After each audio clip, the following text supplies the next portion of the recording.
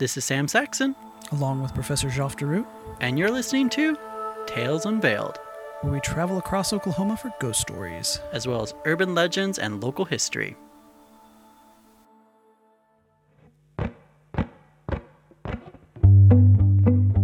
I returned the call to Tanya McCoy and arranged an interview with her in Mustang. On the day of the interview, I found the professor's car already parked in front of the small, gray and black house-looking building that was next to a Salvation Army store. Tanya was showing the professor around her new shop, the Raven's Gate, that she was in the process of setting up. The professor was inquiring about some of the items for sale when I walked in. I was a bit confused as to why we were meeting in Mustang, as the last time we spoke, she was planning to set up shop in El Reno. While I was setting up the recording equipment, we used the time to catch up. Long story short, due to the pandemic, she relocated closer to home where the rent was cheaper. With everything situated, I started the interview. Tanya, let's get started. Would you mind introducing yourself to our listeners? My name's Tanya McCoy. I'm the founder of the Oklahoma Paranormal Association and co-author of several historical ghost books with Jeff and then also Whitney Wilson. Since we last saw you in the fall, what have you been up to since? Still doing a lot of research. We've, of course, released our newest book, which is Haunted Shawnee, which came out last month. Working on a couple of other ones coming out, hopefully within the next year. I know a publisher's wanting us to work on a land run book. Also working with the town of Blackwell with bringing some of their history and ghost tours up in that area. And then also doing a lot of research on the mining towns around Oklahoma and a lot of the actual ghost towns and historical locations. Tell us a little bit about Blackwell. So Blackwell is a small town up near the edge of Kansas and Oklahoma. It's about 2 hours north of Oklahoma City. It's a little historical town that has a lot of history. One of the things that they are known for but don't like to be known for is they were considered a sundown town here in Oklahoma. So it was pretty much ran by the Ku Klux Klan. At one point, it's not that way now, of course, but it's a very small community with a lot of history, especially in its downtown area. And we're looking at actually holding our next paranormal conference there, looking at June of next year. Any good stories? There's a lot of stories kind of around. I'm still digging into a lot of it. I do know the post office is one of their main areas with a postmaster that actually killed himself that still haunts the building. We're hoping to get into the old depot area there that's owned by the city now. Not too far from there, you've got a couple of other towns there in Kay County that have just a lot of history with it. One of the other ones that's really close is one of the Indian schools, which was one of the first 5 in the nation to open, which is just steeped in lots of mystery and history from that era. I'm really curious about the mining towns. I don't think I've learned much about that. Could you tell us a little bit more about some of the mining towns throughout Oklahoma? So Oklahoma actually at one point in history was known as the most dangerous state for mining incidents. So when you think about mining, you usually think about Virginia, West Virginia, the coal miners, all of that back in that area, which is kind of what piqued my interest because my grandfather worked in the coal mines back in Virginia. So I decided I wanted to kind of maybe write a book about the history of coal mining, and when I started researching, I found out Oklahoma actually has quite a bit here, which really surprised me. And a lot of the towns are actually built on the coal mining industry, including Colgate, which is in the county of Cole County. There's several little areas around there, Phillips, Lehigh, that they're now pretty much considered ghost towns. They're very small in population and some none at all. But a lot of that came from that area. We have several locations in the northeastern, several in the southeastern, and then we even have some around Medicine Park area. So we do have coal mining here. We have zinc, we have lead, we have a little bit of gold, a little bit of silver, and that's kind of some of the main ones. Now Krebs actually has a huge disaster where they had a cave-in where miners are still buried to this day. McAllister is another one. They actually have a museum up there that I'm trying to get to.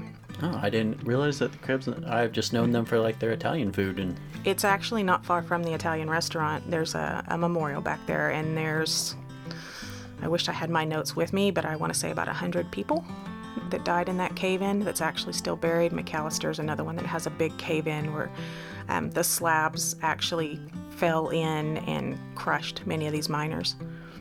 There's even one story where they got the mules out before the miners. So it actually aggravated a lot of people because they would take the mules out before the miners because they would have to pay extra if they had the mules come out last. So they considered it more important to take out the mules than the human lives. So what happened to the mining industry here in Oklahoma then? It's still here, but since we don't use coal as much as we used to, it's really kind of gone down. So we still do have mines scattered throughout the state. It's just not as prominent as it was back then, because back then that's how they heated their homes. That's how they ran the engines on the railroads. And most of the towning companies were actually started by the railroads that brought these people in. They're the ones that owned the mining companies. And it's just really interesting when you start looking back. It was, these little towns was almost ran like a mafia. They were paid in their own type money. So they would get a paycheck. It was on their own personal script. And then they would have to go to the mining company stores to buy their food, to buy their clothes at a higher percentage, usually 25% higher than you would buy anywhere else. So they basically owned these people.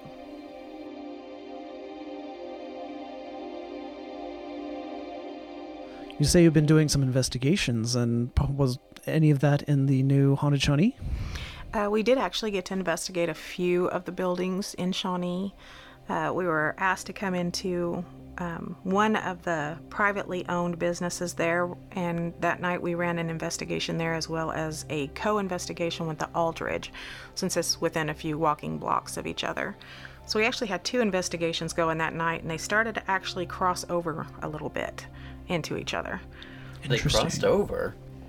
Well, I think we took some energy from one building to another. Best way to really put that. The Aldridge Hotel is a big 10-story building, not quite 100 years old. It was actually built in 1928. It was originally owned by Hilton Phillips, who was a big oil tycoon. And he actually lived in the penthouse of the hotel. And when he lived there, he basically helped kind of run and set up this town. He was a self-made millionaire. He struck it rich in the Seminole oil fields, and we all kind of know that little shotted history with that, and what happened with the Seminole Indians. But the hotel itself today still remains haunted. So is it a hotel still? Is it vacant? Is there apartments? What is it now? Currently it is senior citizen living apartments. It originally started out as the hotel.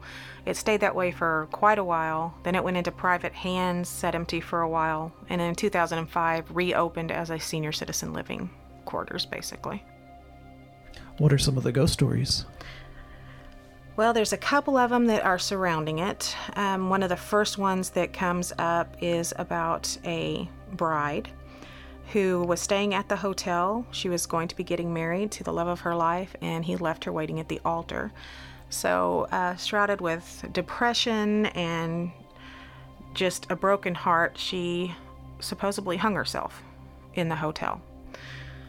Another pretty common story is about the little girl. It's a little girl who was playing up on the second floor in the mezzanine area, which is kind of an open area, and she fell over the railing onto the floors below and killed her. And so now people report this little girl running through the halls of the hotel, and she's evidently seen quite often. There's been a few other little ones going on. There's been people that have died natural causes throughout the years, but there's also a lot of reports of people killing themselves. There's been several reports of people actually taking headers off the top of the building and killing themselves that way. There's also been I lost my train of thought for a minute. other people that have died with the natural causes there from either old age, or one of the incidences we experienced ourselves was what we thought probably would have been a person having a heart attack. While doing the investigation up in the ballroom area, I started getting very bad chest pains, feeling like, my heart was being squeezed. And then it started to migrate down the left side. And of course, being a nurse, I'm automatically thinking, am I having a heart attack? I'm kind of freaking out a little bit. And it got harder and harder to breathe. And before I knew it, 2 other investigators with me started experiencing the same thing. So after we were done, I went out and asked the gentleman who was helping us in the building that let us in to do the investigation itself. And I asked him if anybody had recently died of a heart attack. And there had been one on that very floor, not far away. So we think we were probably still feeling maybe what that person had been feeling. Does the Aldridge Hotel have a history of any sort of disasters like fire or tornado that have happened to it? We do know there was a fire in the building that supposedly some hauntings occur from. We're not sure who died. We don't have that actual history. But we are told that some of the actual hauntings do stem from that. One other one that was a more recent one was actually witnessed by some of the staff.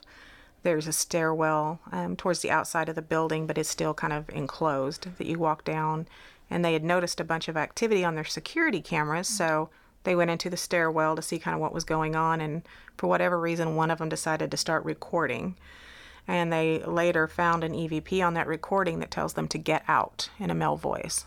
So they kind of left that area and was not real happy to go back. What other experiences did you have on your investigation? In the basement of the Aldridge is probably the most scariest area. Downstairs is various businesses. There's actually a livings quarter.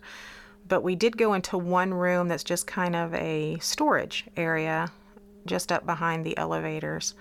In there, it actually takes on a very ominous feeling. It's not as light and pleasant like the rest of the building seems to be. A lot of us started kind of feeling very dreadful in that area, a lot of chills, and we brought out a bunch of different equipment that we actually started getting stuff with pretty much right away. And we did get a couple of really good EVPs out of that area. Some of the stuff that we actually got, which I'm going to have to refer back to here, we got disembodied voices, and we actually got a very ominous disembodied growl that came from behind us, which kind of shook us up. And then there were various words that came out of the ghost radio saying, "Let me out," "psychopath," "insanity," "go away." We think that was actually attached to the hospital next door. So it actually sits very close adjacent to the old Shawnee Hospital, which is what we always joke about. That's the hospital Brad Pitt was born in, so everybody knows it for that. But we think that maybe this spirit started coming over from there and just was not a very pleasant one at all. We were seeing the movements, we were seeing the shadows. And even after we left that building, we felt almost still kind of that freaked out feeling, still has that real ominous feeling to us. And of course, like I said, we were running in between buildings, so we ended up going over to the other business. And once we had went over there, we actually started feeling stuff over there we had not felt before. So we feel like maybe it piggybacked us from that location to the other. And then we started actually having more interaction at the other building with things that we hadn't experienced previously during that investigation. So we ended up actually having to cleanse the building and cleanse everybody that night to make sure we didn't take anything out with us. Where else did you investigate? Investigation-wise in Shawnee, the really only other place we went to was kind of over by the train accident to see if we could get any EVPs or ghost radio going off. When was this accident? That one happened on Christmas Eve, I want to say 1906 somewhere, and I don't have my note in front of me, but it was early at the turn of the century. And that area was originally the train yard. So they had several buildings that had they'd bring the engines in, fix them, things like that. And on that one day, they were fixing an engine, and it had just broke for lunch break. So there was only a few people left in the building, luckily. And when they went to start the train engine, it actually exploded. And when it did it, it sent the wood cart or the engine through the wall of another building. The gentleman who was actually working on the train, who was in the bay under the train, actually didn't get hurt, but several others did around. And it would have been a catastrophe except for the fact that most people were on lunch. But several people were actually severely injured. Some were definitely killed. And for weeks they were finding body parts on top of the buildings scattered around downtown. So with this terrible accident, what's still remaining? I think there's still a lot of residual energy. We didn't really get out and do a full investigation. It's outside. It was after midnight, and it's kind of a big open area in downtown. So we basically just ran our ghost radios. We did get a few little hits off of those that talked about a few things. We asked if somebody had been hurt in the accident. If I'm remembering correctly, I believe somebody said their arm was hurt. Not a whole lot for as long as we were sitting there. We weren't there very, very long. We may end up going back at another time to see what else we could get, but you could definitely feel that residual. The buildings, of course, aren't there anymore. It's just a big open field to where it was originally, but it's an interesting location just to go actually feel the energy there. What did you do to cleanse yourselves? So basically that night we did some energy work along with some Palo Santo. I took the Palo Santo stick that night, which is, Palo Santo is just considered a holy wood that helps to cleanse off any negative energy. We did, we carry sage, we carry the Palo. Sage can be a little more smoky if we're in somebody's building, so unless they want us to go in and do a full cleanse, I'll do something light, like the Palo Santo stick, and then we'll use certain oils to anoint, and then we'll, depending on religion, I pray, and then others will do energy work, and we just basically say nothing's allowed to follow us. Any dark entities, any dark energy must leave. Only white and light and love is allowed within our space. And then that's kind of how we leave it. So when I go through and cleanse a building or a home, I'll cleanse each room, and then I'll seal it with an oil blend, usually making the sign of a cross above the doors and windows to try to block out any negative.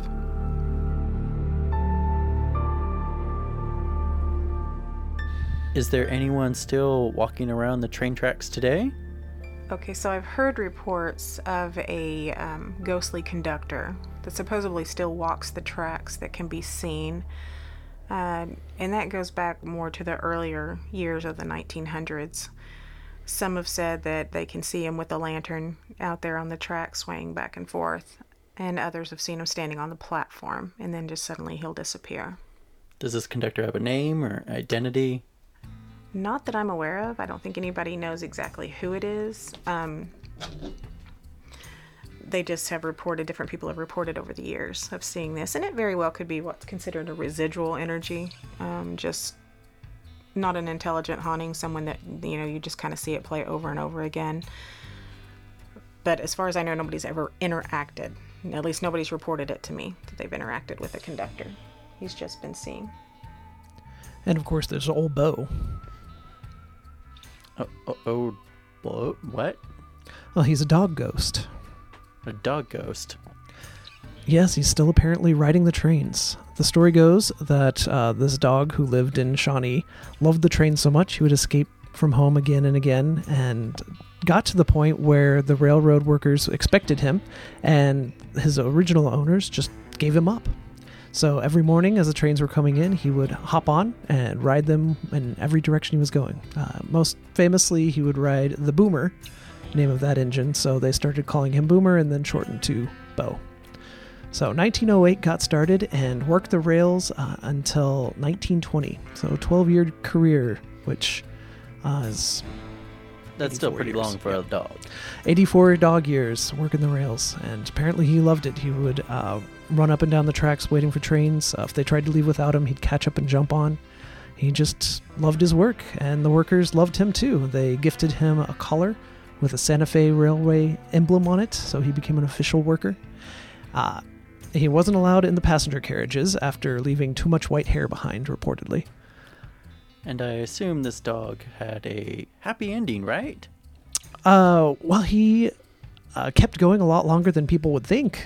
He, in fact, was chasing a car full of hogs at one point, barking at him as you do. Got a little bit close, and the wheel nipped his leg. So they had to get a hacksaw and clean it up a little bit. But Three-Legged Beau continued working until 1920, when he finally went blind and was unable to follow the cars anymore. So they took him to the vet and put him down. But he's still reportedly there. They buried him just 60 feet away from the rail yard. You can go and visit his grave. There's a little marker there. And people say they still see him running up and down the railways, chasing after trains.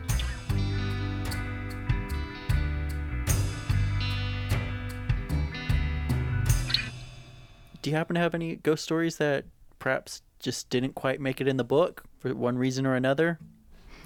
Well, there is one that I couldn't find actual documentation on, but supposedly there's a ghost train that still travels. It was a train that carried prostitutes at one point that supposedly derailed and had a major accident outside of Shawnee. So there is a folklore going around that there is a railroad train full of prostitutes that still travels the railway, but they're spirits of yesteryears, basically still working after death, riding the rails. I assume what they lure men to their death. Don't know of any story about that as far as if it's killing them, but if a guy wants to get on a ghostly train with a hooker, hey, I don't, whatever floats their boat. The professor flipped through his black leather notebook and said he had another story he had heard about that he was still researching. He cleared his throat and began. Another story I've heard about Shawnee is a certain department store built in previously a grocery store, but it's moved from downtown and now everything's remodeled. They've put new bathrooms up front, but the old bathrooms are kept under lock and key due to something being inside there. That sounds a little vague, but to be a little bit more specific, they have issues with hearing knocks. People will use the room for storage for a little bit, but things will be strewn around, boxes moved. And so only the assistant manager and manager carry the keys. Even so, they will go in and find handprints over the mirrors, over the sinks. And it's just those two that hold the keys? Just them. And they have both demonstrated that their hands are much too large for whatever this is. Although it doesn't seem to be just one set of handprints. Some are very small and some have impossibly long fingers.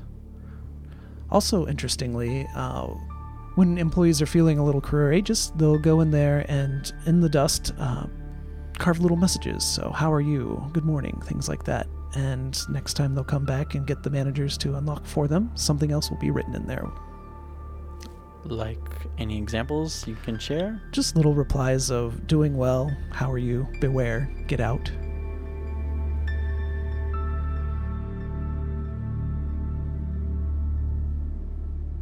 Well, thank you again for joining us today and taking the time to chat with us. For our listeners that want to buy your book, where can they find it? Well, since it's a major publisher, it's pretty much anywhere. Barnes & Noble, Amazon online, Walmart, Target online. Walgreens usually carries it. Most museums carry it. Trying to think where else. Most little bookstores anywhere around Oklahoma City and probably in Shawnee now will carry that book as well as our others. And then, of course, they can always join me for the Ghost Walks in El Reno. I share a lot of stories around the El Reno area, but also do a little bit of teaching as far as what we do in the paranormal field, how we research, and the different aspects of that. Right now, the class I teach at Francis Tuttle is kind of on a hiatus with all of this fun little COVID stuff, but hopefully in the spring we'll start back with that. And then, of course, if they need to know more about cleansing or any of the herbs or rituals that we use, we're opening our new location is the Ravens Gate in Mustang, Oklahoma, 216 West Highway 152. And you can find us at theravensgate.com.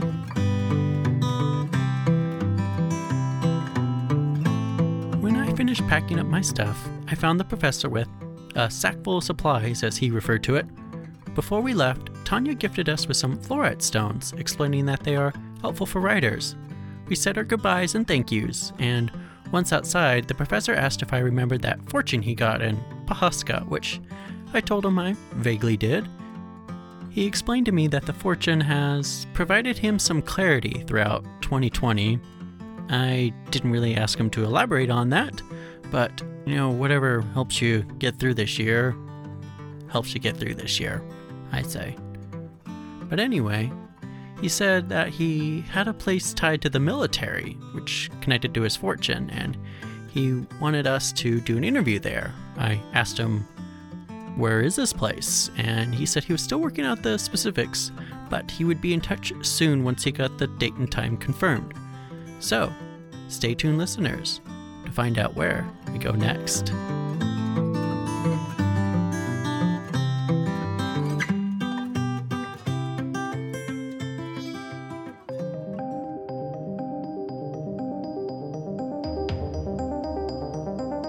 Tales Unveiled is a production of the Show Starts Now Studios and is produced by Dennis Spielman. The voice of Sam Saxton is Dennis Spielman. The voice of Professor Jeff DeRoot is Jeff Provine. We would like to thank Tanya McCoy for sharing stories with us, so be sure to check out her latest book, Haunted Shawnee. The opinions and stories told are that of the individuals and do not reflect of their employer, affiliates, and spirits mentioned. If you love what we're doing, please join us on Patreon and get exclusive rewards. Visit TalesUnveiled.com to find out how to become a Patreon supporter. Before we go, I would like to leave you with this quote from Michelle Obama. You can't make decisions based on fear and the possibility of what might happen.